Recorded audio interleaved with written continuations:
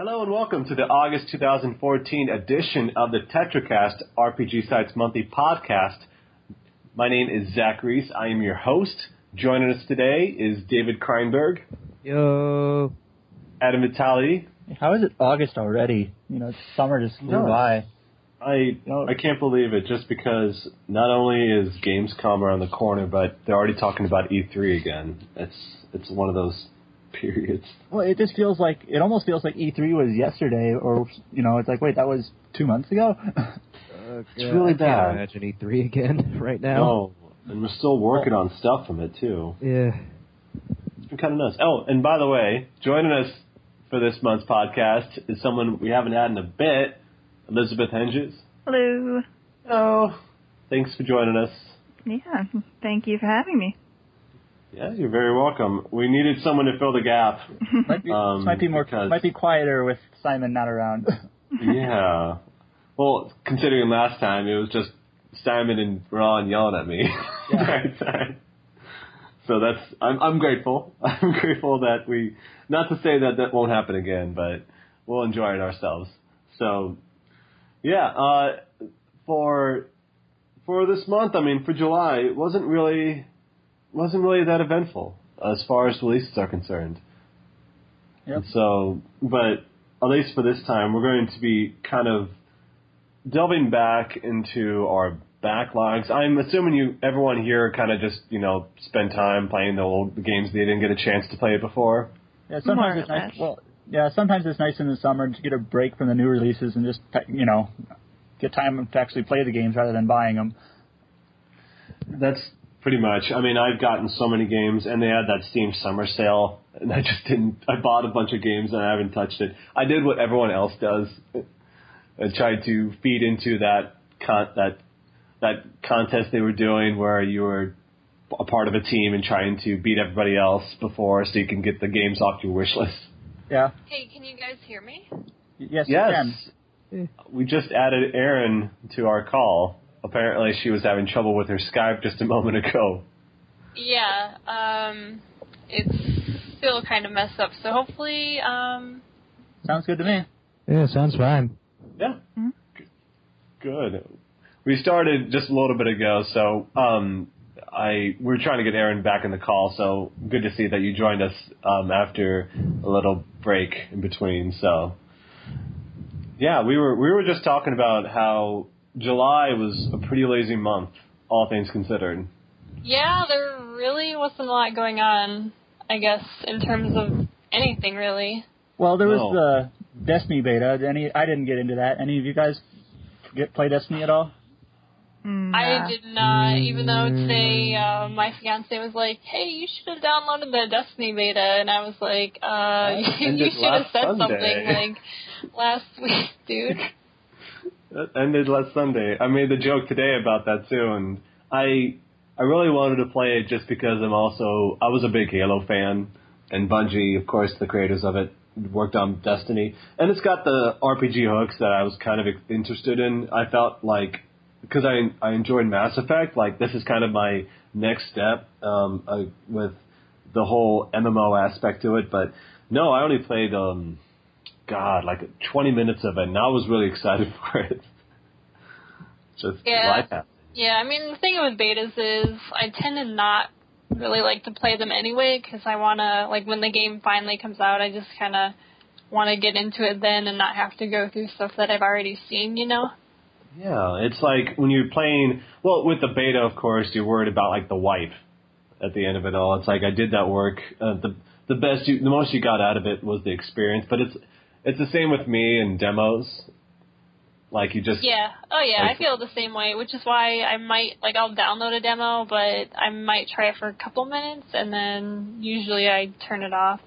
Yeah. It's mostly... If it's straight up like a demo where all you do is join a battle or something like that, I'm more for that, but when they start to get into the story stuff, it's like, no, I don't want to get a little piece of this. I want to just sit down and soak it in when it comes out.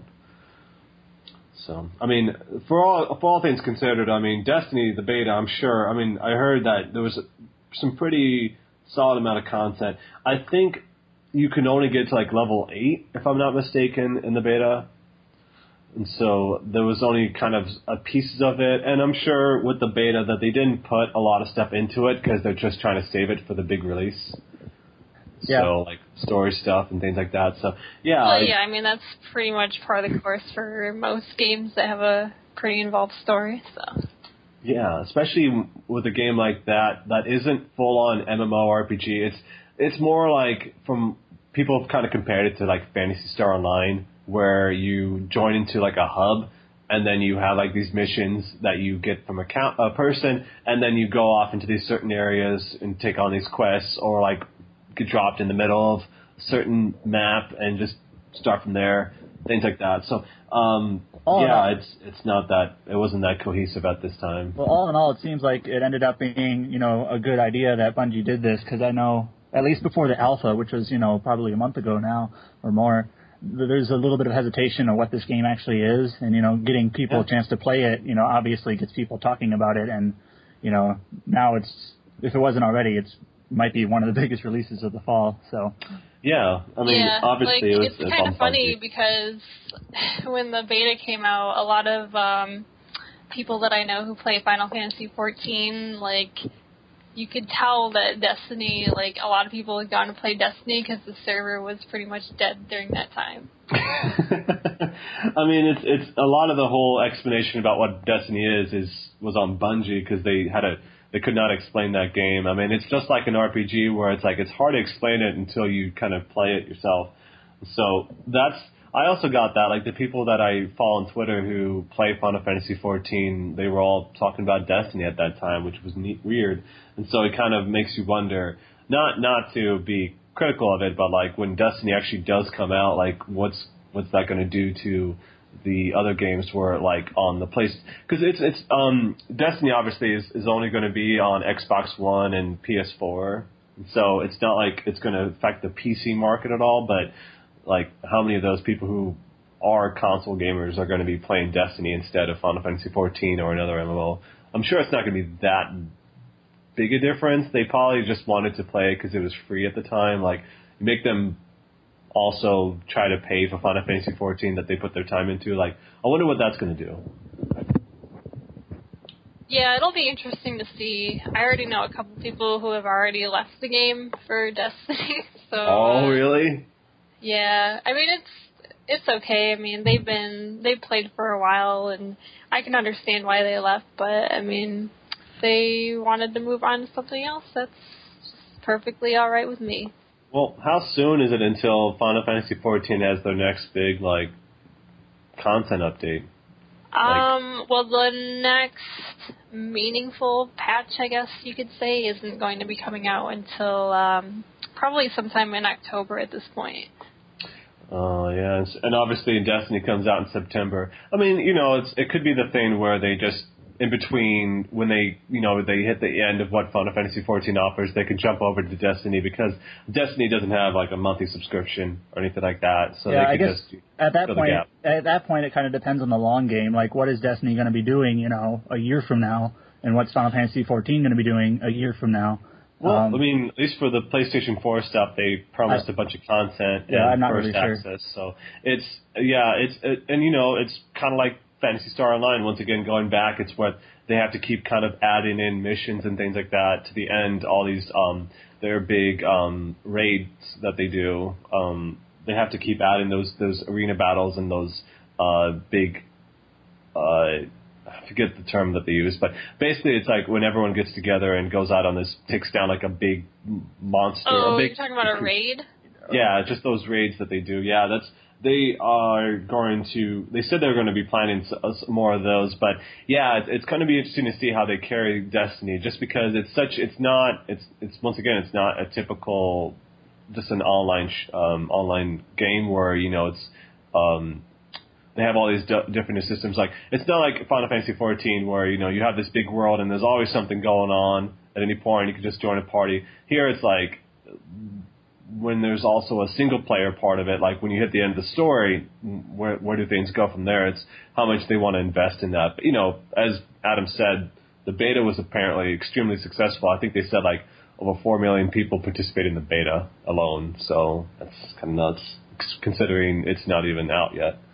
So, Yeah, I think it's definitely, like, there's lots of big games coming out, you know, like there's the typical Assassin's Creed, Call of Duty, but, like, Destiny's got, like, the most, like, I think, you know, all the commotion about it, you know, it's a new IP, it's on the next-gen consoles, you know, had this huge beta, so yeah, they could be pretty huge. And there isn't much, there's a couple of other games coming out in September, but, like, nothing nearly on the same scale, so it could be massive. Yeah, I mean, at this point, it's really kind of odd how things have kind of shifted recently, where September has been getting more and more crowded, and October has been slowly just shrinking down a bit. It's kind of funny because, wait, you think so? I mean, yeah, because like Middle-earth, Shadow of Mordor, that was it's always going to be a year-by-year thing. In September.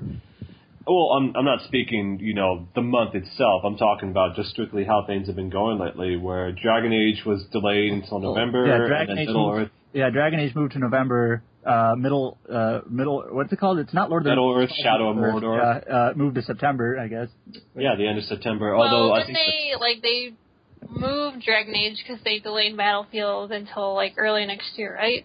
Yeah, Battlefield, they delayed that to springtime to give them more time. Dragon Age, they said they needed some more time, and EA's apparently lately been all about giving them as much time as they need to make it look good, I guess.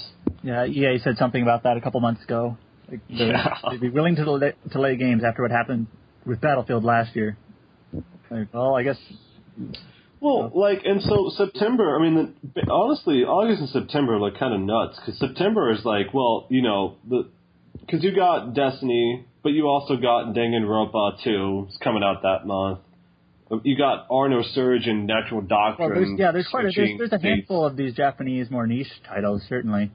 Yeah, but as far as, like, the Western side, I mean, you have Destiny and you have Middle-earth, but they're on opposite sides of the month. And, you know, obviously different audiences and things like that. So this entire fall is pretty crowded as far as just, well, it's weird. It's like October's not that crowded, but September and November it's kind of nuts because you also have like the Pokemon games in November and Persona Q in November. I mean, I don't know how big Persona Q is going to be because that's a dungeon crawler. It's not anything like the other Persona games. I think the popularity of Persona 4 and like now they have the Persona 4 Arena games, and I think just the brand alone is worth something now. I mean, It's true. I mean, it kind of filters out to the rest of its stuff. But, you know, people are just waiting for next year for when 5 comes out, so who knows? Who knows when that's coming out, though? Yeah, it's kind of weird because, I mean, what was it, Persona 4, they announced it for localization in July of the same year, and then it came out like in that early December, was it? Like December 8th or something? If I remember right, they announced the localization pretty early, and it came out pretty soon after, because, like I mean... Anime Expo or something like that? It came out in 2008, which was 2 years after the PS3 came out, so they kind of had to kind of get that out there, because, you know... It's kind of funny, going back and seeing like all these games that had their first title come out after the PS3 came out, like the Art and Ellico series. Like the first one I think came out in 2007 on the PlayStation 2 of that series, the trilogy. Just thinking about that and how people are reacting to games being announced for the last consoles, even today. There aren't very many games. Well, I guess there are. Well, I guess Persona. I forgot Persona 5 is PS3 still. The Tales of Systeria. Yeah. Get that. And those, could easily be 2015, or they are. So. Definitely. Yeah, although I wouldn't be surprised if Namco ports that game to PS4 with like extra content later on for more money. Oh, definitely. Well, they're spending all this time with creating new assets and everything for Systeria. They're gonna port it. They're gonna make a sequel to it. They're gonna try to ride off of that. Yeah. It. That's like their main thing. That's how they operate. That's how a lot of companies operate now. Well, it's reassuring, I'm sure, that seeing it's really kind of crazy because like I bought a PlayStation 3 the spring that it came out, and so March 2007, and so at that time like there was barely any RPGs. Like the only games that they really had at that time was like Folklore and like Enchanted Arms and stuff like that. It's kind of dry. I mean, Folklore is a great game, but it was pretty dry as far as those games. And it's like now they're already announcing like these big PS4 titles, and even like Western, like Xseed announcing like Akiba's Trip 2 for the PS4. It's like, yeah, that'll come here, later this year or something like that. And it's like, that's really good to hear, because now I don't have to like be too concerned that it's gonna do a repeat. I mean, it wasn't feeling like it was anyway, but at the same time, just how things were before, it's kind of crazy. Let's be fair, I wasn't like aware of how the PlayStation 2 went at that time, Yeah. Well, I mean, I'd argue. I'm not exactly sure what you're arguing. It seems to be very similar. I mean, I wouldn't call Akiba's Trip or what else is there? Natural Doctrine, like as big RPGs on PS4. Yet we're still waiting for those. Well, to be fair, it's like, it's probably still gonna be a bit, but I think it's important that we're seeing a lot of the more niche stuff already come over, and if Yakuza came out here, I'm sure people would be... Once those games come out, then hopefully by then the bigger titles will also start to come out. And that's how it was before, like with the PS3. Like, it wasn't until 2008 that some of the bigger titles came out. Like, Valkyria Chronicles didn't come out until that year. Even if it was at that time, of course, people were like, well, whatever, it's a strategy game. And then it became bigger. But even was it Metal Gear Solid 4 didn't come out to that year. So it's like the bigger titles are always like a couple years out because they need time. So, I don't know. I haven't heard much from Liz. Hey, Liz. Hey. Do you own a new console? The only console I really own is a Wii U, so I don't really have much to say. Oh, you're investing in waiting for Xenoblade X, or what's it called? Xenoblade Chronicles X, the dumbest name. I mean, it's really fun to be a good game, but man, they couldn't call it Xenoblade 2 or something. Like, they had to put an X at the end, so it's XCX or something. Maybe it has some meaning in the context of the story. I don't know. Is that what they're really thinking, or is it just... I don't know. Like, we don't really even know if it's like a direct sequel or more of just like in the same universe, or is it just kind of a successor? I don't even, like, in terms of the story and whatnot, like, same developers, similar gameplay, but I don't know. We really like that X in that title. Let's put two of them in there. And X squared. Oh, that's a different game. I mean, it's actually Cross. So who knows? Xenoblade Chronicles Cross. Oh yeah, that's what they say in Japan. It's Cross, not X. And it sounds so much better. Yeah, I guess. Button on your controller. So yeah, I think that as far as, but I mean, like, even if some of the bigger titles aren't coming here, I'm still excited for the stuff that is coming here. Like, even if I'm not in the company that is really into these games, like the Neptunia Victory sequel, people are saying it's going to go on the PS3, but it's coming to the PS4. I think that's really cool that even if the graphics aren't that amazing, I think it's just the fact that it's already seen those super niche titles already go there. Yeah, and even at Tokyo Game Show. I bet you're super excited for Omega Quintet, right? Not really.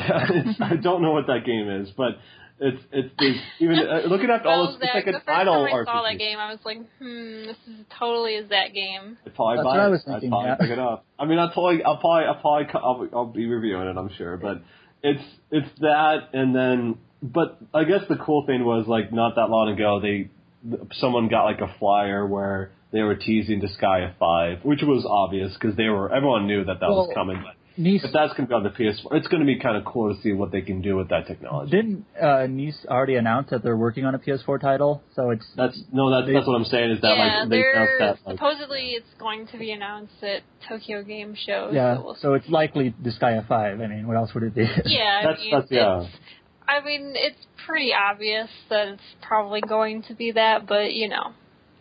Yeah, I think it's at the same time, like, all these companies having so much trouble lately, it's kind of nice to see that happening. And, it's like you hope that with Sega and Atlus joining together, that there's a much more, a bigger opportunity, a bigger reason to bring over some of their titles. Like, if they just straight up announced that Yakuza 5 is coming here, and, like, Phantasy Star Online 2, let's port that to the PS4, let's bring it here too, or something like that. It's because it's more closer to the PC, the PS4 is, so it's seeing stuff like that. I mean, I would kind of hope it. I think the Japanese next gen titles will come. It just might take a while. You know, they're not as console centric as they were, as they used to be. So, but. Yeah.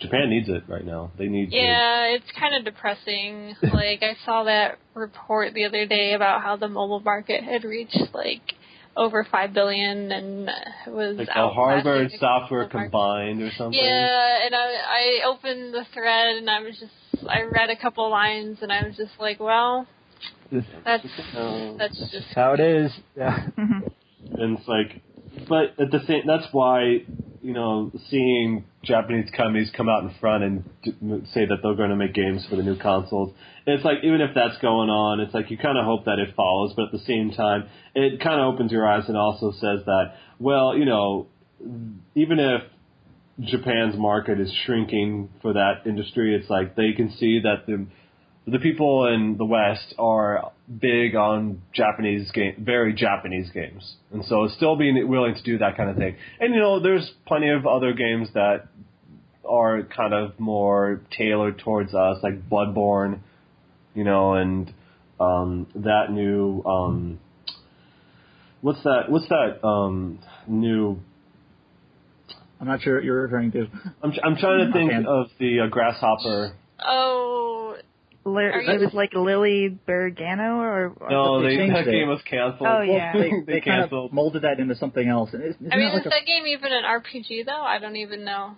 It is. It's an online RPG. But it's like a free to play thing, right? Yeah, it's got something along the lines of a Deep Down, only. Yeah, I mean Deep Down is definitely westernized. Oh, it was Let It Die. Yeah.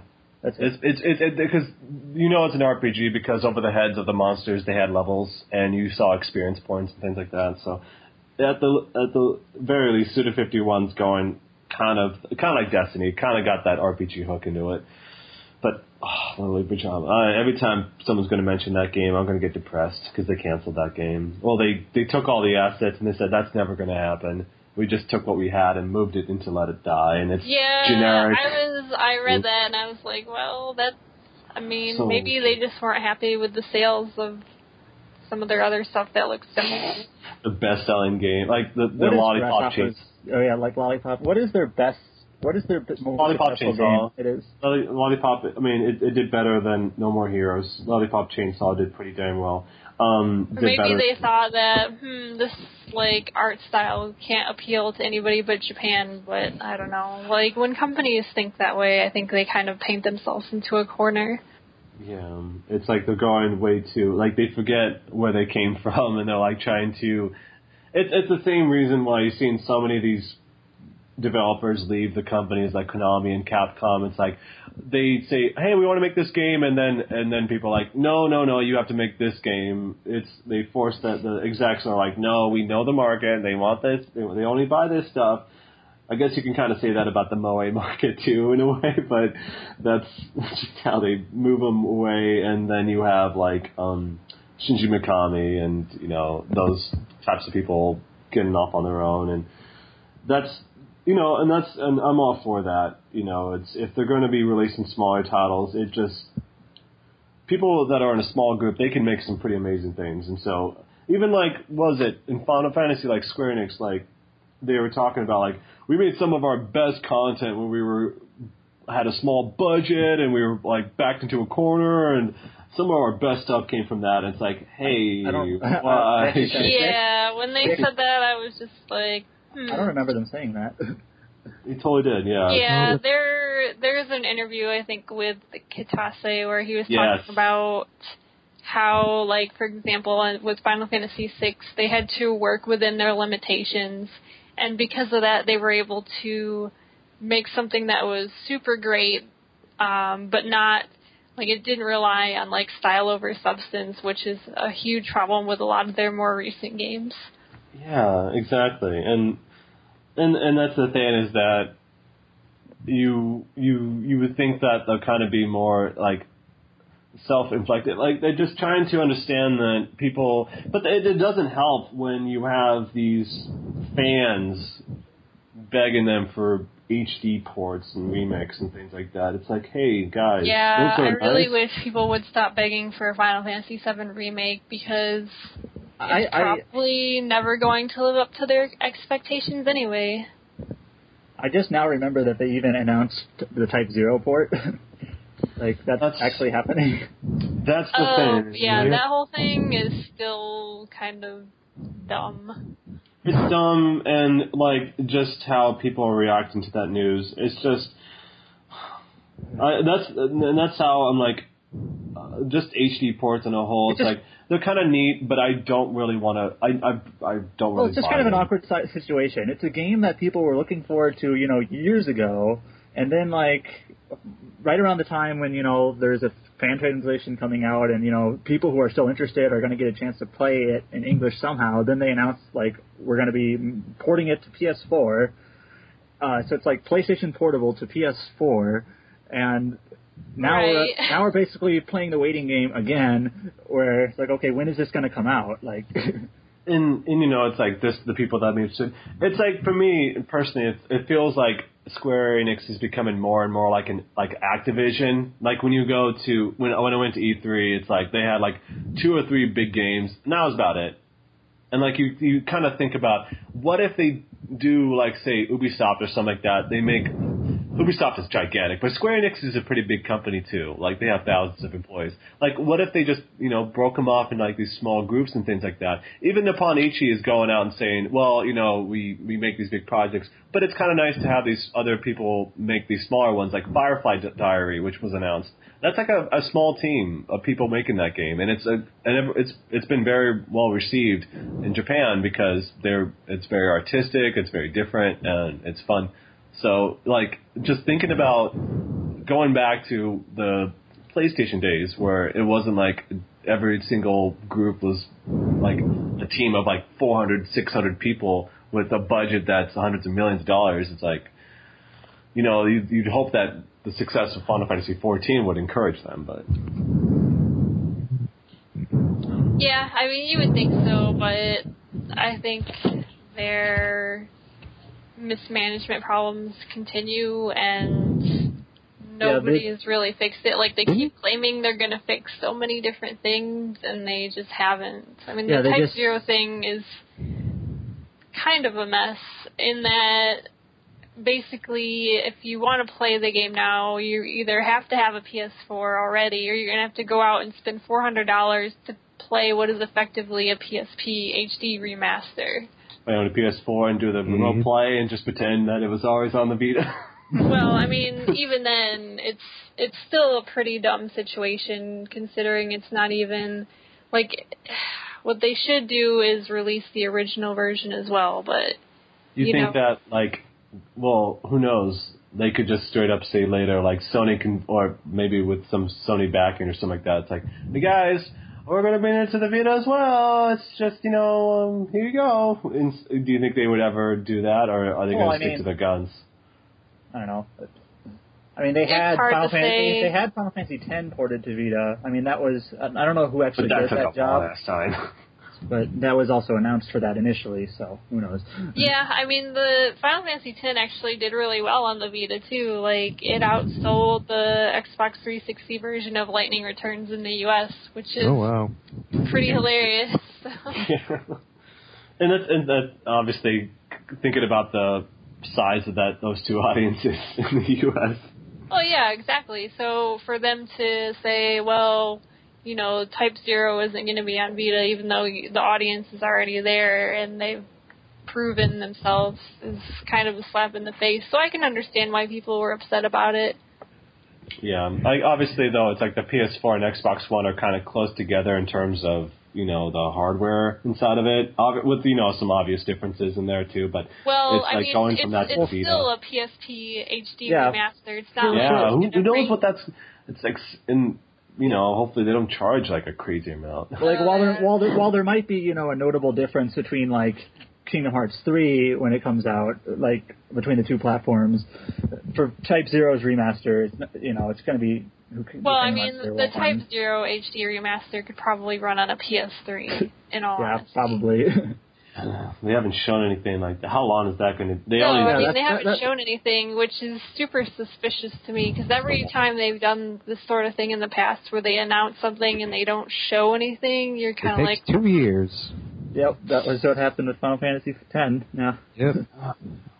And then 3 years later, they're like, "Oh, hey, we're finally releasing this. It took longer to make than the actual original game, but here you guys go."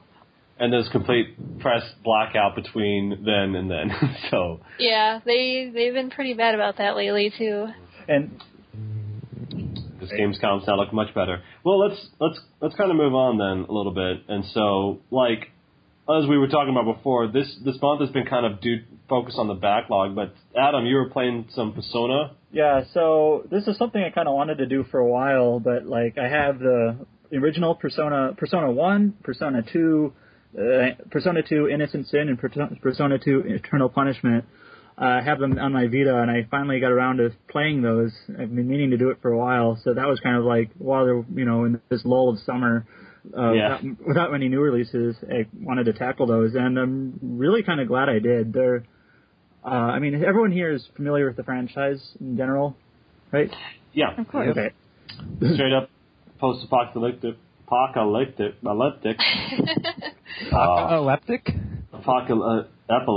Yes.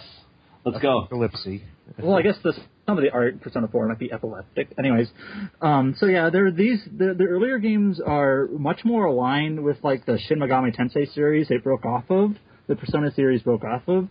Like first of all, there are no social links at all in Persona 1 or Persona 2.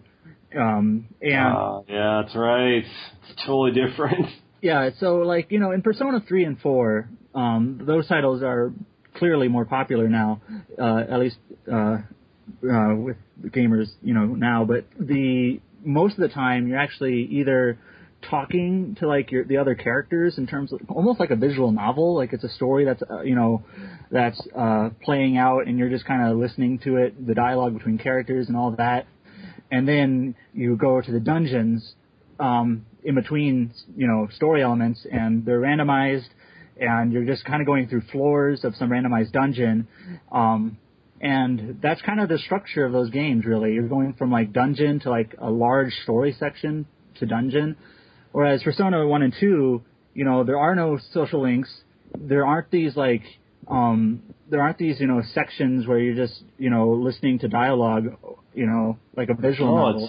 Because they didn't have much writing back then. It was straight up like, go through this school. Well, it's literally what the structure is. It's more typical in that sense. Like, you're going through some sort of dungeon explorable area where there's monsters you encounter, and then there might be a scene, partway through. There might be a scene near the boss fight or after a boss encounter, and then you kind of explore the city, kind of like the newer Persona games afterwards, to do different tasks and things. But the main thing is these social links aren't there. And to be honest, I kind of actually prefer that personally. So the pacing feels a little bit better that way. However, the characters... the immediacy would probably be better than to describe it like, hey, I got to save the world. What am I trying to get this person to be my girlfriend? Yeah, that's also true. And like any scene in these earlier games, they're totally pertinent to the narrative that's happening. Whereas there's a lot of like stuff in the later games that kind of amounts to filler, where it's more just character interaction, which I know a lot of people really love that. Where just the interaction between characters and they're having their personalities develop, but a little less of a focus in the earlier games, which I prefer, I think, but not. I can definitely see why there's. In the end, it's a big difference between Persona 2 and Persona 3. That's kind of where that jump took place. But also, like, some other key differences in terms of, like, battle mechanics. You can create personas, a variety of personas for each character, rather than just your main character. Like in Persona 3 and 4, you have basically only control over what your main character, is attached to. And the others are just kind of preset, and you really can't do anything with them. So that's a big difference, is that you have total control over that. So in terms of variety, I think that's an improvement. And also, the dungeons are not randomized. It's a an honest to goodness area with a map that you can explore, and there's items to find and all these things. So it's not just randomized dungeons with randomized chests and loot. So I think that's also a big advantage to these earlier games. However, the battle system is a lot slower. It's not like the press turn or the once more system. It's straight up first person, right? No, actually. I'm probably misremembering it then. Yeah, the Persona 1 was the only first person one in terms of exploration. In terms of exploration, though. Yeah. Where you're going, that's like old school Shin Megami Tensei, where you're you see first person and you're kind of moving along a grid. But they removed that out of 2 and 3, and those actually are isometric, kind of like Persona 3 and 4. Right. Yeah. But the battle system, it's really weird. Like I'm currently in the middle of Eternal Punishment right now, which is the second Persona 2 game. And instead of just like picking your actions before your turn, which is like typical, that's like every turn-based game, what you do is you kind of select the moves that each character is going to do, and then you basically press a go button, and basically the characters are just going to keep doing those moves over and over and over again until you basically pause and reselect their actions to do different things, and then you press go again.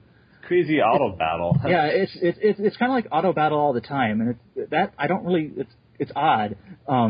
And it requires a lot of menu manipulation, going through menus to set all these.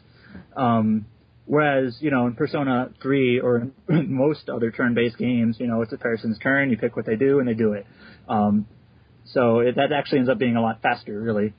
So.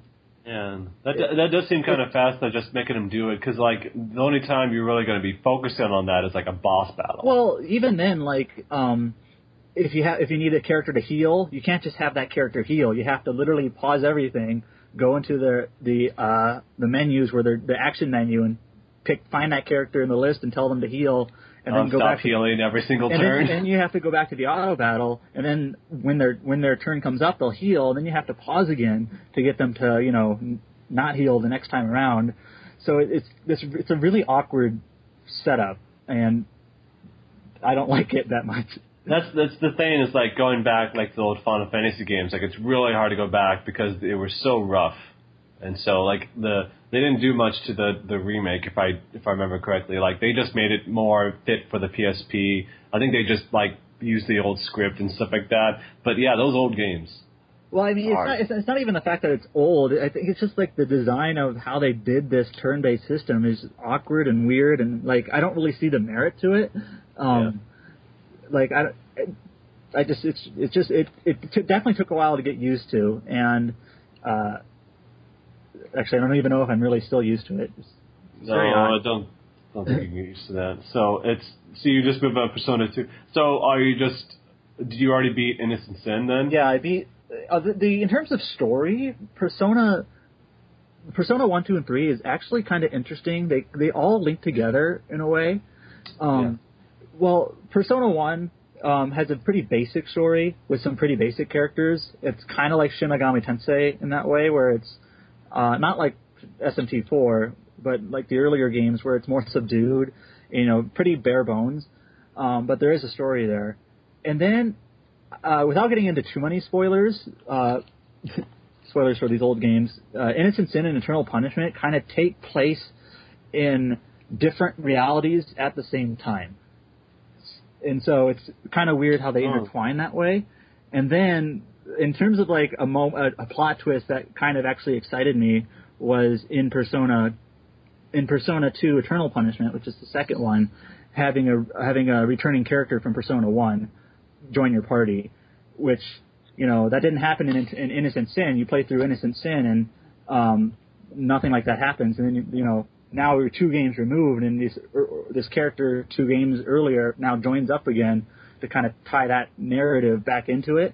It's really kind of interesting in that way. So I'm not through it yet, and I don't want to say too many specifics, but it's really interesting. A lot of people praise its Eternal Punishment because of its narrative, and it's easy to see why. Another thing is all the characters are adults. There are no high school characters, which is atypical for the series. Well, I mean, wasn't Persona 3 and 4 just a bunch of teenagers too? Persona 3 was more. Persona 1, high school cast. Persona 2, Innocent Sin, high school cast. Persona 3, high school cast. Persona 4, high school cast. Persona 2, Eternal Punishment. The term atypical threw me through a loop. I don't know why. Persona 2, Eternal Punishment, no high school characters. They're all adults. And it's kind of refreshing in that way, I guess. Yeah, and back then, all we got was Eternal Punishment. We didn't get Innocent Sin. So being able to play through both those versions, people never experienced that before until they got remade and ported to the PSP and brought over here. So that's kind of cool. Yeah, and especially considering, Eternal Punishment is kind of the sequel. It's, like I said, they kind of happen at the same time, so that's why people use sequel loosely here. But it's kind of weird that one was localized first, several years ago, and not Innocent Sin. So. Yeah, I guess I don't know. That's kind of hard. I don't know. What would have been the thought process of that? Because I think Innocent Sin obviously came out first in Japan, so I don't know if it's that they thought that Eternal Punishment had a better story or something. That's weird. Yeah, so, I'm almost finished with Eternal Punishment, and who knows, I might write something up for the site on it, on those earlier games, but it's definitely very different, but there's several aspects, like I mentioned, the dungeons, how the personas are used, and even some story elements that I think, it's a nice change of pace from what Persona 3 and 4 are now, although the gameplay just kind of the battle system takes a little bit of, you kind of have to set your mind back, back to that time. With this, just kind of get this little bit more clunky battle system there. So yeah, that's why clearly Persona 4 became such a big hit. It's because it's the best version of that series. At least I guess you could make the argument. Well, Persona 4, what it does really well is its characters. Even at this point, I'd say Persona 4, in terms of the depth to each of the characters, it's unmatched. And, just the style of the game lends itself to that, that's the social links, that's what they do, is they build these characters. So, some people, it's got that high school setting. I know some people criticize it because it's kind of got that Scooby-Doo feel with the mystery elements to it. I'm down with that. Yeah, but it really does a good job in establishing characters, so it's easy to see why it's loved for that. Yeah, so... Yeah, and I plan to get into those games very soon, too. I own all of them. I want to get back to them, do the same thing you've been doing. So, yeah, that's, we still got Persona games to come, so it's kind of interesting what they do. It's kind of, not to dwell on it, I just want to make a point that I wish they kind of talked about Persona 1 and 2 in these recent games, because they don't even touch on them at all. It is kind of funny how Persona 1, 2, and 2, they all the characters in those, that is the same world with the same locations and the same, buildings and everything. And then I guess when they went to Persona 3, that was just all dropped. It's really unfortunate because those Hitler was one of those games that just it's still the same world though, isn't it? All 4 games, it's still the same universe because of what's his name? Yeah. Well, because of Filemon, the butterfly Igor. Guy. Well, Igor, yeah.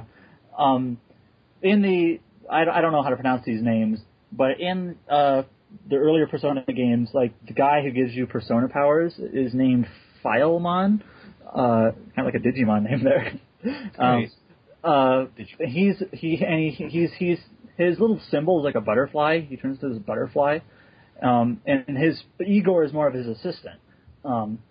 That's what you see out, and when you have to, and then when you go to the butterfly, when you go to the Velvet, the butterfly is a save spot, and also in the Velvet Room in 3 or 4, there's a butterfly hanging around. So obviously it's kind of a callback, I think. I'm here. But when in Persona 4, Persona 3, you actually go back to that location for a moment, and so those are kind of in the same universe, just a couple of years apart. And Persona 2 and 1 are kind of similar, just in terms of that overall narrative. It's kind of a breaking point in between 2 and 3 for some reason. Who knows? Yeah. I wish they kind of talked about it a little bit. I mean, it's like Persona 3 already. It feels like they're slowly getting away from Persona 3. Even it's like, well, come on, guys. I don't know what you mean by that. They have this Persona Q, which has all a lot of the Persona 3 characters. I just mean as far as like when Persona 5 comes out, just because Persona 3 kind of fits into the old style too much, I can easily see them starting to slowly drop even that away, even from like even if they are in the arena games and stuff like that, like I can see them kind of slowly moving away from those even and start to embrace, because 4 is just such a juggernaut. It's I don't know. It's. I mean, the fact that they're not even. The game came out 6 years ago, and now they're still making like spin-offs of it. There's Persona Q, and then there's a Hatsune Miku style dancing singing game. Dance All Night. Yeah, and so I'm gonna play that. So I'd have to guess that Persona 5. I don't know. Do you think they're gonna like tie into Persona 4 at all? They're going to tie into Persona 1. It's going to be all looped back around, and then it's going to be all about, emancipation, and then you bounce back to, kids in high school being locked up. That's basically all we know about Persona 5 right now. Yeah, it's that they got the handcuffs like to the ball and chain on the chairs for some reason. School's prison, school's a jail. Are we expecting a TGS announcement for that, or is that more going to be like a Famitsu thing? They'll probably do their own thing like they did last time, I'd say. Yeah. Yeah. Well, so, David, I know you were telling us before we started this that you weren't really playing that much, but you kind of delved a little bit into 10-2, just a bit? Yeah, just a bit. Did you play that game before? Yeah, I 100%ed it back in 2000, like, whatever. Got all the Just Spheres and everything? Oh, yeah. But now... Man, dedication. I heard some of those are tough. I'm seeing that monster capturing stuff, and I'm just like, what the hell is this? I don't want to do this. Like, how difficult was it to get the 100% in that game before? Oh, back... Because the thing in, like, 10, I know it's like some people are upset, like, you do everything, and then there'll be like 0.2% left, and you're like, Well, yeah, basically, Final Fantasy X-2, to get like, the 100% completion, where certain story elements give you percentage, you pretty much have to follow a guide. Yeah, you can't miss anything. And even then... Did you follow a guide, David? Did you buy like, the strategy guide at the time? Oh, God, I don't remember. I mean, GameFAQs existed back then. Yeah, at that time, I didn't, like, we had the internet, but mostly it was me printing off pages of stuff. Like when Final Fantasy 11 came out, I was just printing off pages. I mean, what I remember is I just got like the normal ending back for the first time I played it back then, and then the second time I played it, I just 100%ed it. Oh man! And it took like. Do you love it that much? Was 10-2 that good to you? I guess so. I mean, I also like this was back when I 100%ed a lot of things. Oh, is your thing you did? Yeah, I mean, I was in high school. Now I got like 800 games to play. It's tougher to go completionist on it and stuff. But yeah, I was never like that. Yeah, I could never complete a game. I beat it and that's it. But like the idea of getting 100% in Final Fantasy X-2 and all that stuff, man. That just seems kind of crazy to me. I mean, hey, I've spent 100 hours on single stuff before, so might as well if I like it enough. So how far have you played in 10-2 then? For the HD remaster? Yeah. Jeez. Well, I know you 100% the first one. The remaster. Oh, no, I haven't 100%ed the remaster. No, yeah. So you said like only like in the first chapter or something like that. Yeah, like in the first chapter or something. So not big on RPGs this past month. You weren't really playing that too much. Yeah, I was playing like adventure games and the other random stuff. Mario Kart. What adventure games were you playing? As I was telling you before we started the stream, I was playing the Cat Lady, which is that depression game. Can you give him a bigger description? You only call it the depression game so far. Like, what exactly is it? First of all, it has this really unique art style. It's like I have no idea how to explain it. It's like well, first of all, you're on a 2D plane. I gotta look this up. But it's like 3D-ish, like painting kind of stuff. I really have no idea how to explain it. But anyway, so the premise is you're this not crazy. You're this depressed 40-year-old woman The game opens up with her killing herself. So, yeah, already starting out depressing. You find her in, like, something that might be hell, and you find this woman that's, like, looks like she's a skeleton. I'm looking at pictures. I'm seeing, like, someone covered, like, in a butcher's outfit, covered in blood. It sounds like a very positive game. A gas mask. What the heck? Oh, yeah. So this woman that you see in what may or may not be hell gives you this mission to, like, kill, like, 5 people back in the living world that are parasites, as she calls them. And they're like bad people. Like one is like a psychologist that just kidnaps his victims, and like they're like serial killers and stuff like that. So it's killing actual bad people though. So it's kind of like justice in a way. Yeah, but it's really depressing. Like the way she gets, like she needs to give up some blood to get back to the living world, so she like has to cut her arm off and. And once that happens, like this rock music plays and the title screen comes on, it's just really bizarre. That's what made you? What led you to play this game? I want to know this. Like, how did you hear of this and like decide I want to play that? Well, this was during the Steam sale, but I actually got it on GOG. Yeah, so I was just like, I was just keeping an eye on what was going on sale, and I saw it on one of the. Like things that happens every 20 minutes on the Geo. Oh yeah, they were doing the whole like they do like a flash sale where they would have a deep discount on one game. Yeah, and it was like I think it might have been like 99 cents. I clicked on it. I was like, this seems kind of interesting. So I looked up some reviews, and it was actually pretty well received. So I'm like, yeah, might as well take a chance. And I ended up liking it a pretty good amount. So to be honest, it sounds like a game I'd probably check it out too, just because I'm more into kind of those weird, twisted kind of. Because I'm also a big survival horror fan, so like the Silent Hill series are big. Oh yeah, it's not really like not survival horror, but it's more like adventure type of like point and click. It's interesting because I wouldn't really call it scary, but it is it's incredibly creepy at points. Is it like torture porn scary, or is it just straight up like shock and scare? Yes and no, because what scared me is like it has a fantastic soundtrack first of all, but like the sound design is just like in certain points it's like I can't remember. There's like an instrument that just really creeps me out, and I can't remember the name of it, but it's like a mix of a bang and like the thing where you're like rubbing your fingers across it. Oh God, I don't know what it's called, and I'm describing it horribly. Like a cello? Or no, it's not. A bane and it's like a really obscure string instrument. You know what? It doesn't matter. But yeah, it's a pretty cool game, and I'm surprised not many people have heard of it because it's pretty damn well done. Actually, no, I'm not surprised not many people heard of it because it's a really obscure game. But yeah, and it's I can check it out myself just because I'm kind of into that. Sounds as weird as it sounds. Like I can't. Some stories I need a little bit of that, depression or sadness or something like that. Sometimes you're just in the mood to be moody or whatever. Just to jump into that and be like, I don't know, kind of soak that in. Weird atmosphere. At the very least, it's unique. I can't think of any other games where I played as a 40-year-old suicidal woman.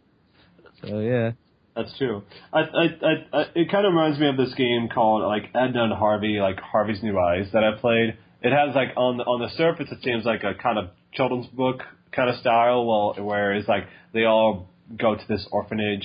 What game? But always good things happen in an orphanage. It's Harvey's New Eyes. Harvey's New Eyes? Yeah, it's Edna and Harvey. So everything kind of starts off pretty. Is this a PC normal game or? Yeah. It's a PC game. You can get like on Steam. Cool. I think it's like $4 or $5. I think you can get it pretty cheap.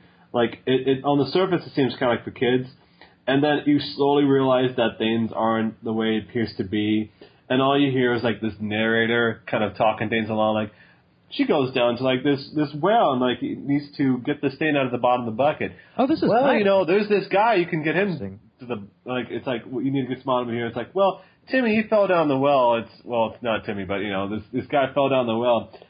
But we need to get the water flowing really well. So all you see is just this weird sequence of events that just becomes really dark and demented. It's really, and all she and Harvey, all she sees is just like everything seems to be like all cute and fluffy. Like instead of seeing blood, all she sees is like Jello and goo and stuff like that. Like, and then the game makes it look like it's just thing. Exactly. Like she thinks it's like all nice and children's like a children's TV show kind of thing, but it's really in fact all these horrific things happening around her.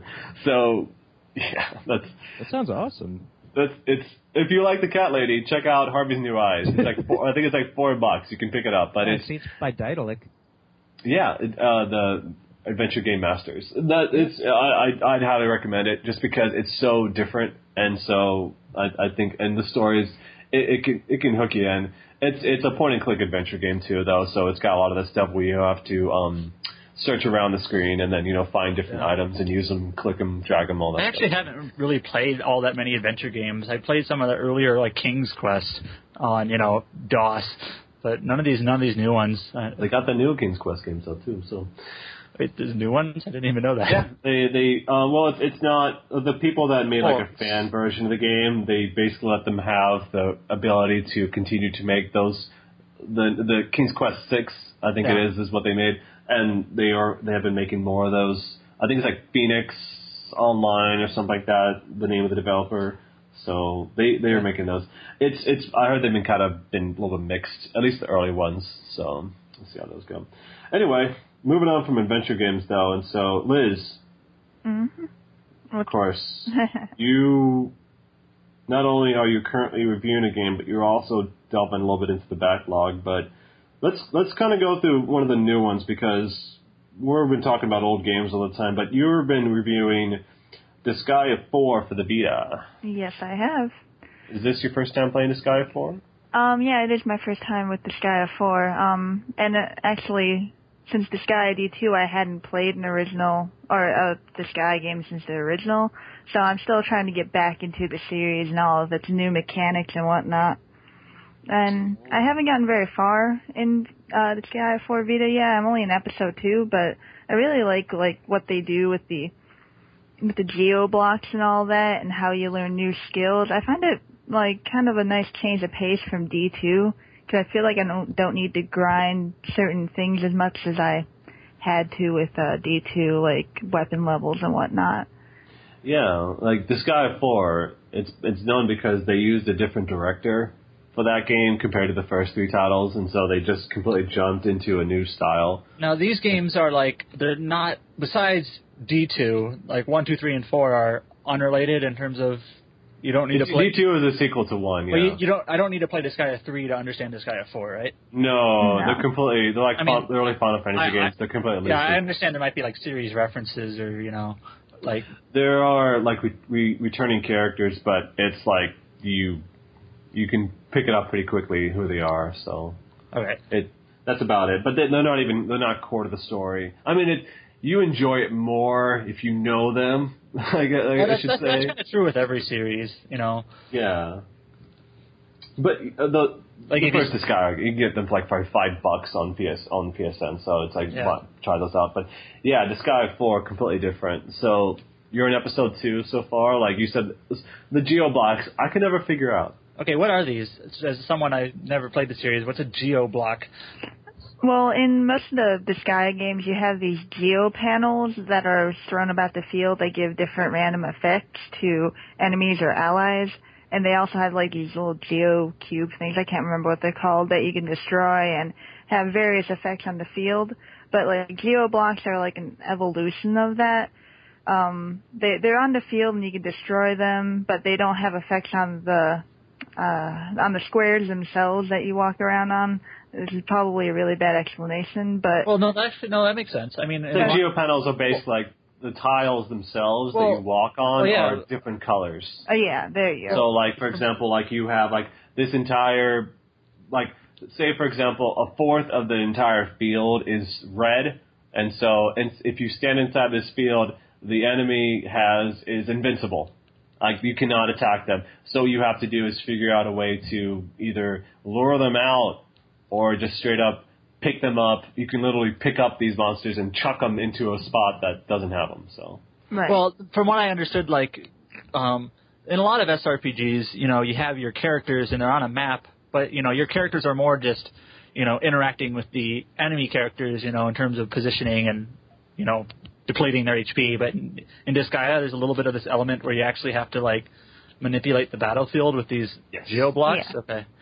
So that's a little bit different, Yeah, it's not Final Fantasy Tactics. You can tell a lot of it's it's its own thing, really. Well, I mean, like terrain is always important, but actually like manipulating the field. That's what I mean. Yeah, the panels. Yeah, the geo stuff is the geo blocks themselves. I think Disgaea 4 probably does the best job in making it easy for people as accessible to that kind of stuff. Just because the geo blocks easier, where it's like.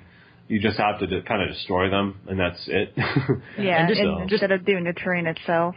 Yeah. And Disgaea is kind of like known for like, can't think of a better way to put it, like fourth wall breaking, right? Like they'll refer to like the final boss. Oh, yeah, hell yeah. Or things like that. Straight up the mid boss, yeah. Straight up fourth wall breaking all over the place. Yeah. That's part of its charm for sure. Right. And the humor is it's got some of the best humor. Yeah, that's what I hear. So it's one of those series I've never tried, but eventually I'll get into it. Yeah.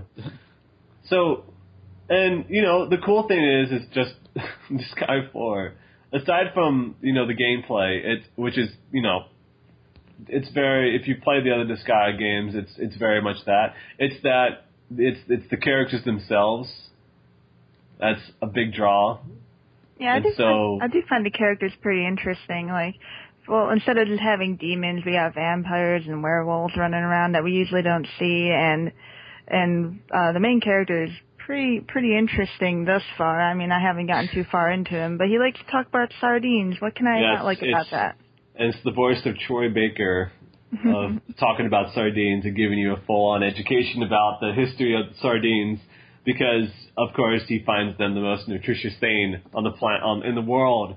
That anyone can experience. So, and the whole story is basically about how he is teaching these Prinnies, which are of course the mascots of the Disgaea series, and Nissan and Bon-Ichi America's mascot as well. But the school of Prinnies, he's the teacher, and apparently it's like, man, it's been a little bit. So the story, what's the story set up on that? It's the president of the Corruptiment is trying to get rid of all the Prinnies because they're overflowing the Netherworld, and then so Valvatore is like, hey, I made a promise to these Prinnies that I was going to give them a sardine, so you can't do that, and he decided to overthrow the Corruptiment over all this.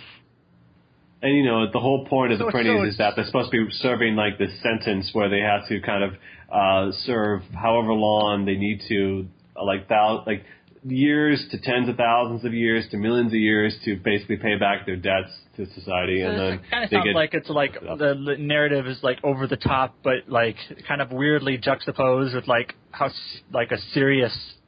It is.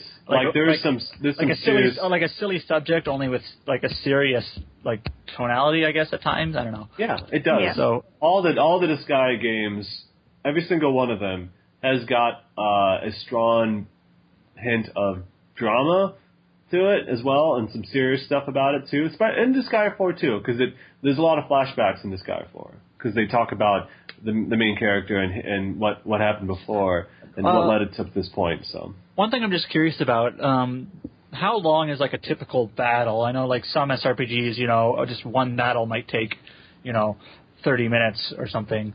It varies. Okay. Your typical skirmish, like, 10, 15 minutes. Not that long. Okay. And, it's on the Vita. When you get into post-game stuff, and it could be like an hour. Yeah. The number of enemies and how difficult it can be. But if you've been spending your time leveling up your characters, that game is so over the top that, like, I was blasting through enemies towards the end of the game pretty quickly, so... I understand that these games are like chock full of everything. Well, the cool thing is, I don't know if Liz, if you've gotten into it all, but that cheat shop from Disgaea D2 makes an appearance in Disgaea for Vita.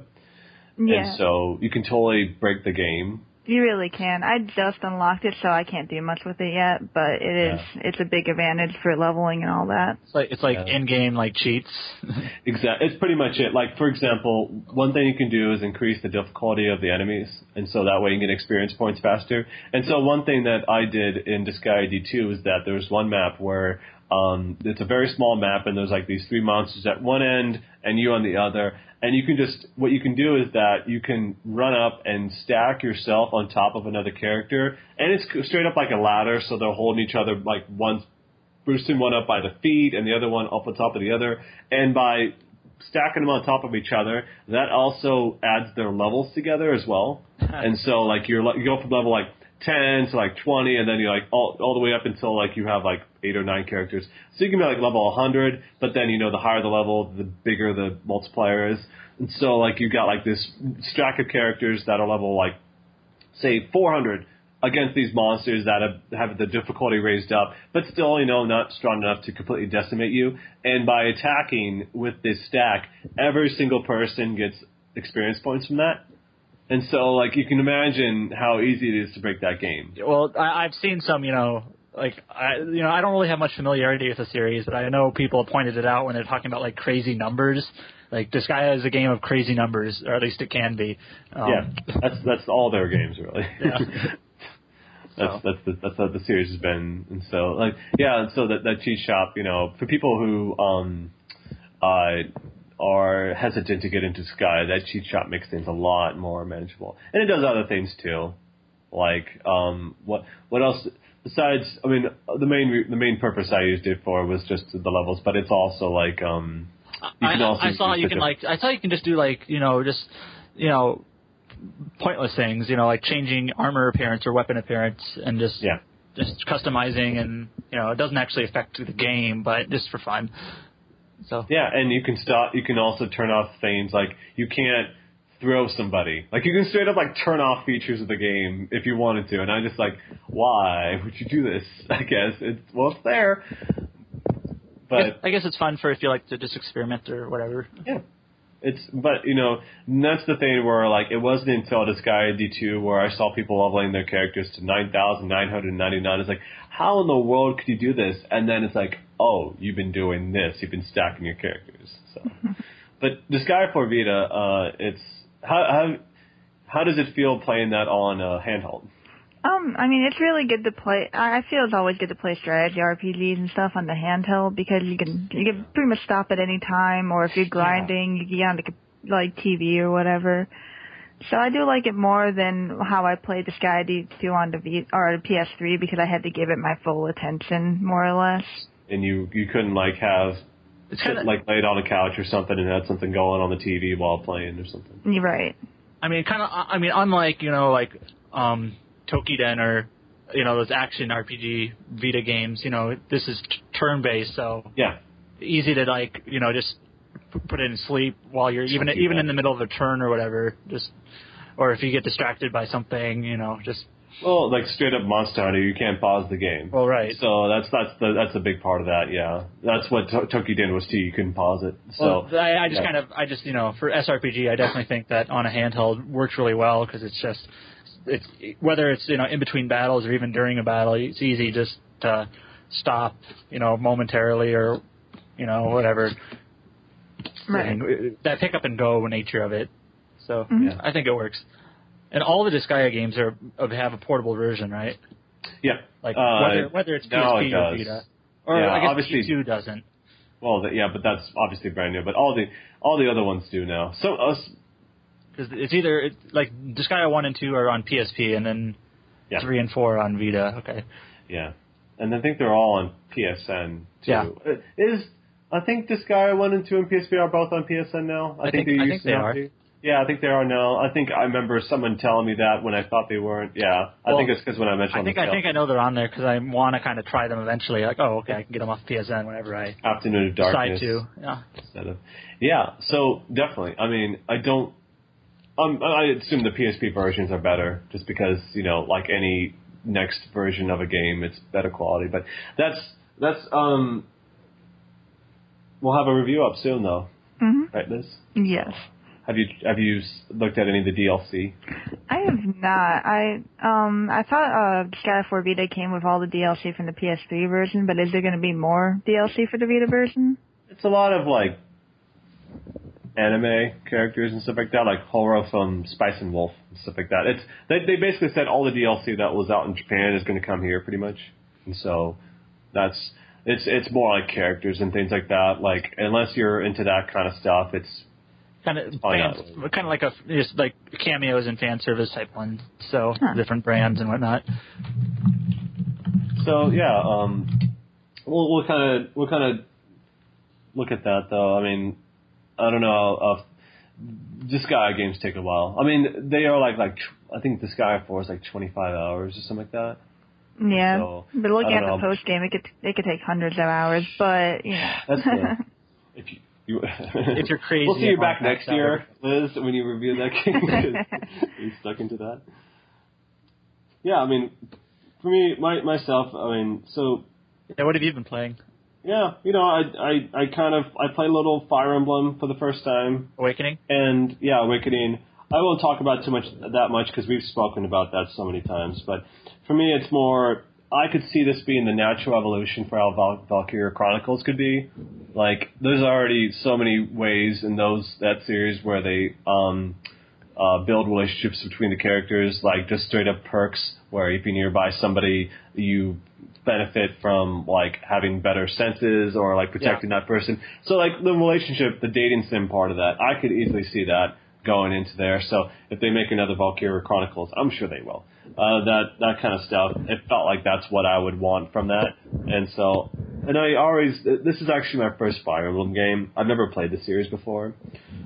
And I've gotten a pretty good experience from that. I made the unfortunate mistake of I was like, I'll just play it as a female. And then I didn't realize until later, oh yeah, there's no lesbians or anything. There's no gay or lesbian activity in that at all. It's straight up you have to go for the opposite sex.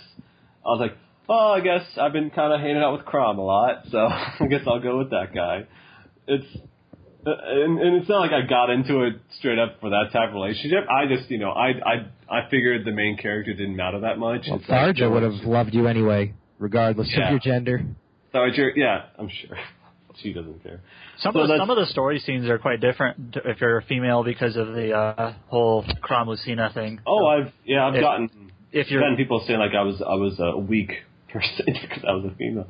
It's, straight up like those types of remarks. Well, I actually just meant between some of the major characters. It changes if you're related to the Lucina character, if you're a little Avatar character and all that. So. Yeah.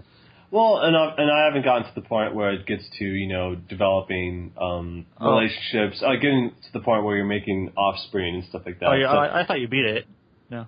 Okay. I'm very far away from beating it. I stopped at that point a little bit and then started to, because there's so much anime, I can't keep up with that game. Yeah. But aside from that, I got into the 4-job festa for Final Fantasy V, which just means that you have to follow someone else's rules for which jobs you choose. As you beat each tower. I talked about Final Fantasy V. What was it, last time or the time before? Yeah, I just really wanted to touch on that. I was playing that, so that's pretty much it for me. I've been kind of delving into my backlog too, but it's been kind of Dynasty Warriors 8 is all else I've been playing. So it's RPGs. August is going to be huge for what we got covered. So, Aaron, have you just been kind of playing 14? I bet she's playing 14 right now. Yeah. Yeah. Well, maybe. Maybe. You've been playing while we've been talking.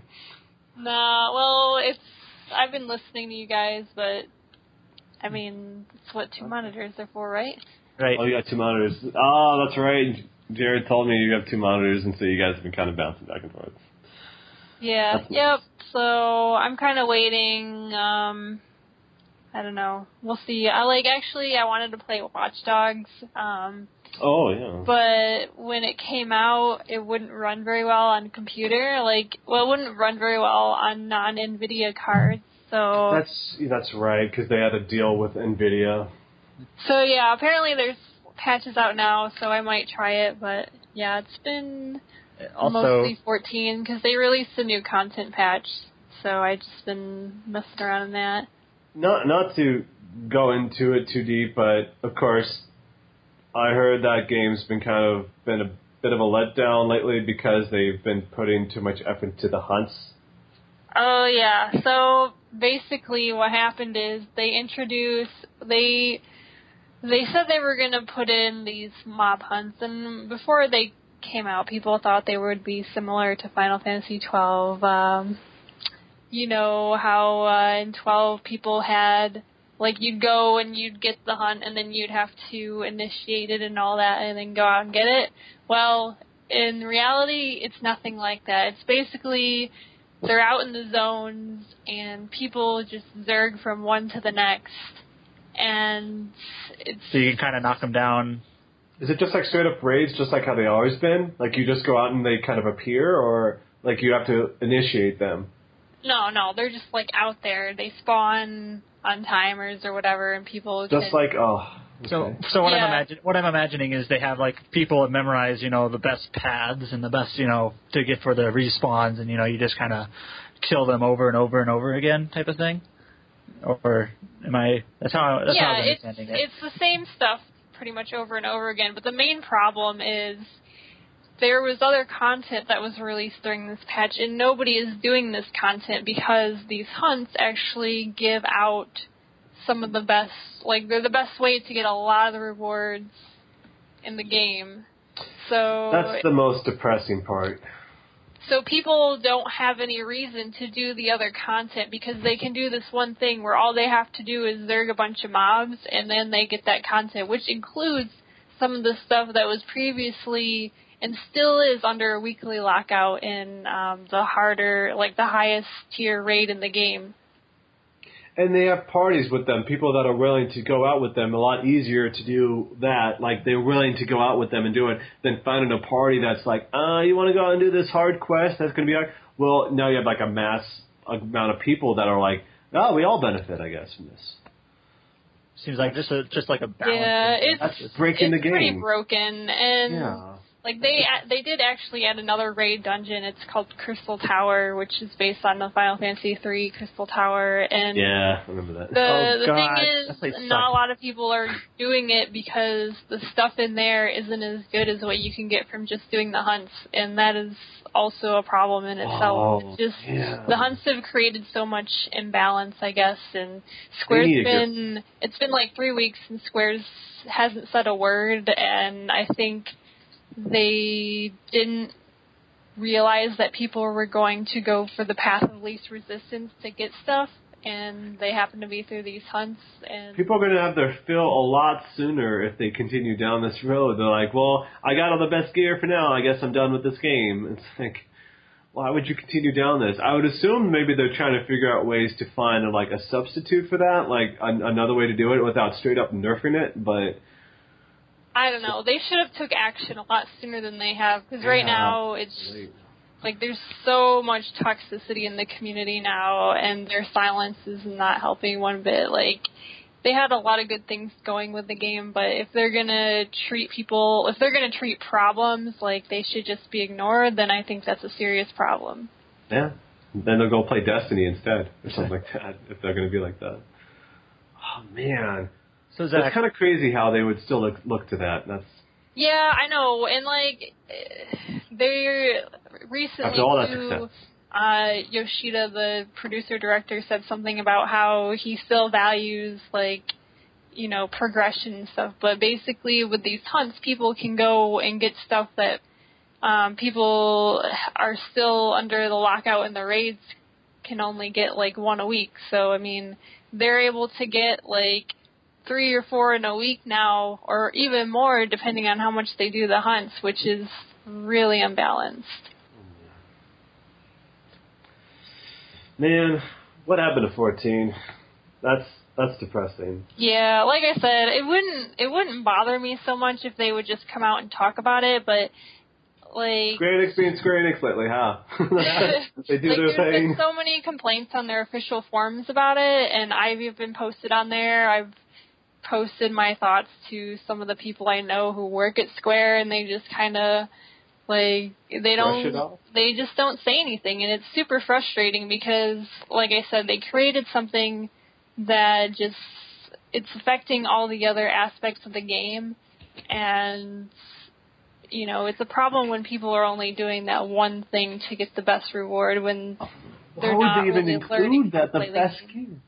God, why would they even do that? Like, what led them to think that putting the best gear inside these raids where they just spawn out in the open and there's no I could see them. I could see, them maybe putting some, there has to be some incentive to do these hunts, but not so much, Well, the raids were straight up like you just get experience points and things like that. Like, it's money and experience points. You would go out and do that stuff, but it's just a question of balance that they didn't, approach well. It seems. Well, originally, so when they first put in the hunts, the way they expected people to do it. So there's 3 different ranks. There's B, A, and S, and the B ranks were meant to be like for a single person to go out and find and kill.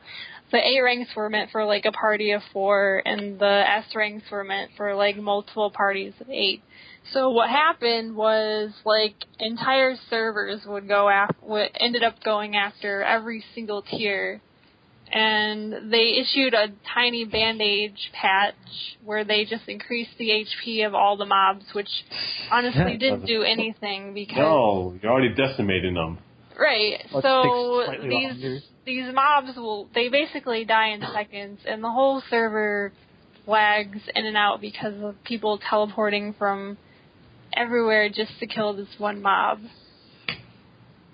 And because people are so busy doing these hunts because they offer so much reward, like they offer other stuff too, some of the tokens that you need weekly that you can buy other gear with, which, you usually get that stuff in instances and things like that. But a lot of people aren't doing the instances now because they can go out and just zerg hunts all day. And as a result, like dungeon queues and queues for other stuff have just like gotten super bad. Every time I see someone on my Twitter playing Final Fantasy XIV, it's almost always talking about those hunts. They don't do much else now, it seems. I mean, sometimes you hear people doing like the turns and things like that, but nowadays it's either they're playing the hunt or they're complaining about it. Or they're complaining about the hunt raids. And that's obviously just having that be the conversation is totally derailing that game, It's some people like the hunts, and that's okay. I see that. And the thing is, though, they don't. A lot of the people that I've seen say that they like it, they get super defensive, and they won't admit that. Yes, they are unbalanced, and they need to be. They like the shortcuts because they're hurting all the other content in the game. It's because they like it the easy way. They like the shortcuts in the game because it's like pretty much them power leveling in the game. It's right. An easy way for them to level up. So I've seen people like I do the hard raids in the game, and I see people who've gotten more of the upgrade items that you could only previously get in these raids that like my entire group has gotten within the past 3 months, and it's kind of like, okay. All that work, all that money I gave to Square Enix for naught, because now it seems like you're punishing those willing to go out and experience the stuff that you've spent a lot of time and effort creating. Well, yeah, they spend a lot of time and effort making these instance contents and these different boss encounters. Like, this patch that just came out with the hunts also had a new battle with Ramuh, which is like one of the classic Final Fantasy summons, and nobody wants to do it because the quote-unquote rewards aren't as good as what they can get from hunts. And it's super sad because that fight's actually pretty cool. No, it's like at E3, it's like the Leviathan battle. That was nuts, just being able to try to keep on that damn boat all that time. But, like, just think about the fact that so many of these people are never going to touch that story. It's like they're barely going to experience almost all the story. It's like playing Call of Duty and only playing the multiplayer mode. That's all it felt like. That's how it seems like, because it's like, well, I get the best guns here. It's like, who needs to talk about the story and stuff? Who cares? I just want to level up. I want to get the equipment. I want to look cool. Well, yeah, you get all that stuff, but then the problem, at least in 14, that will probably run into is people won't know how to actually play the game. You go out, you do the hunts, all you have to do is mash one button, where in the raids and dungeons, you actually have to know how to play your job. And, like, mash the button, and then the screen locks up, and, like, well, I hope I got something out of that. If not, I'll wait a little bit until the respawn. I mean, I tried them out just to see what they were like, and they really aren't that great, but people are still doing them. I thought it would kind of die down after a couple weeks, but no. People are still neglecting other content just to do the hunts. So sad. You know, and you hope that's definitely like considering Square Enix hasn't said anything. It's like, Oh my gosh, it's so frustrating because on their forums they answer a lot of questions on like quality of life stuff for the game, and that's cool. But when so many people are complaining about, you know, broken game balance, and then you're not saying anything, that just represents a major issue to me. Like, you're basically just kind of spitting in the face of your customers. And one of the excuses that I did hear was that people complaining about it were a minority, but I really don't think that's the case. I think it speaks to a much broader issue. It's like, even if it's not a lot of people like complaining about it, the fact that there's that core issue there where it's like, this is because so many people are benefiting from these rewards. It's like you're giving huge rewards to these people for very little effort. You're not going to see a lot of people saying like, well, no, you can't do that. Don't give me all this cool stuff. No, exactly. Of course they're not going to be the out only there. reason people are like doing the hunts as much as they are is because they put those rewards in there. And I mean, those rewards were pretty hard to get. I mean, you would have to put in at least a couple weeks worth of learning a fight just to get them in the first place. And based on the average age of the gamer who's in their 30s or something like that, who has a job that, you know, doesn't have a lot of time to play online games and stuff like that, to complain about that, they're going to say it's going to be a minority, but it's well, it kind of goes into that mindset, you know, some people just want to, you know, fill bars in a sense. Like, they just want to get the equipment. They just want to, you know, get the best stuff possible, and they want to fill bars, the term I use for that, where, you know, some people are more interested in actually playing the game for the gameplay.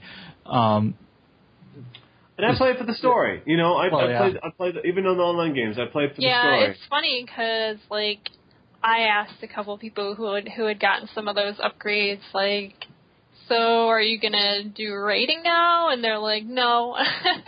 And you don't really, you don't need this high-level gear to really do anything else in the game. So it's kind of like, well, then why did you need that? Because they want to fill bars. I want to brag to my friends that I got this cool stuff and show it off. Pretty much. I don't know. It just kind of devalues the whole, like, why am I doing this high-end content, you know? Yeah.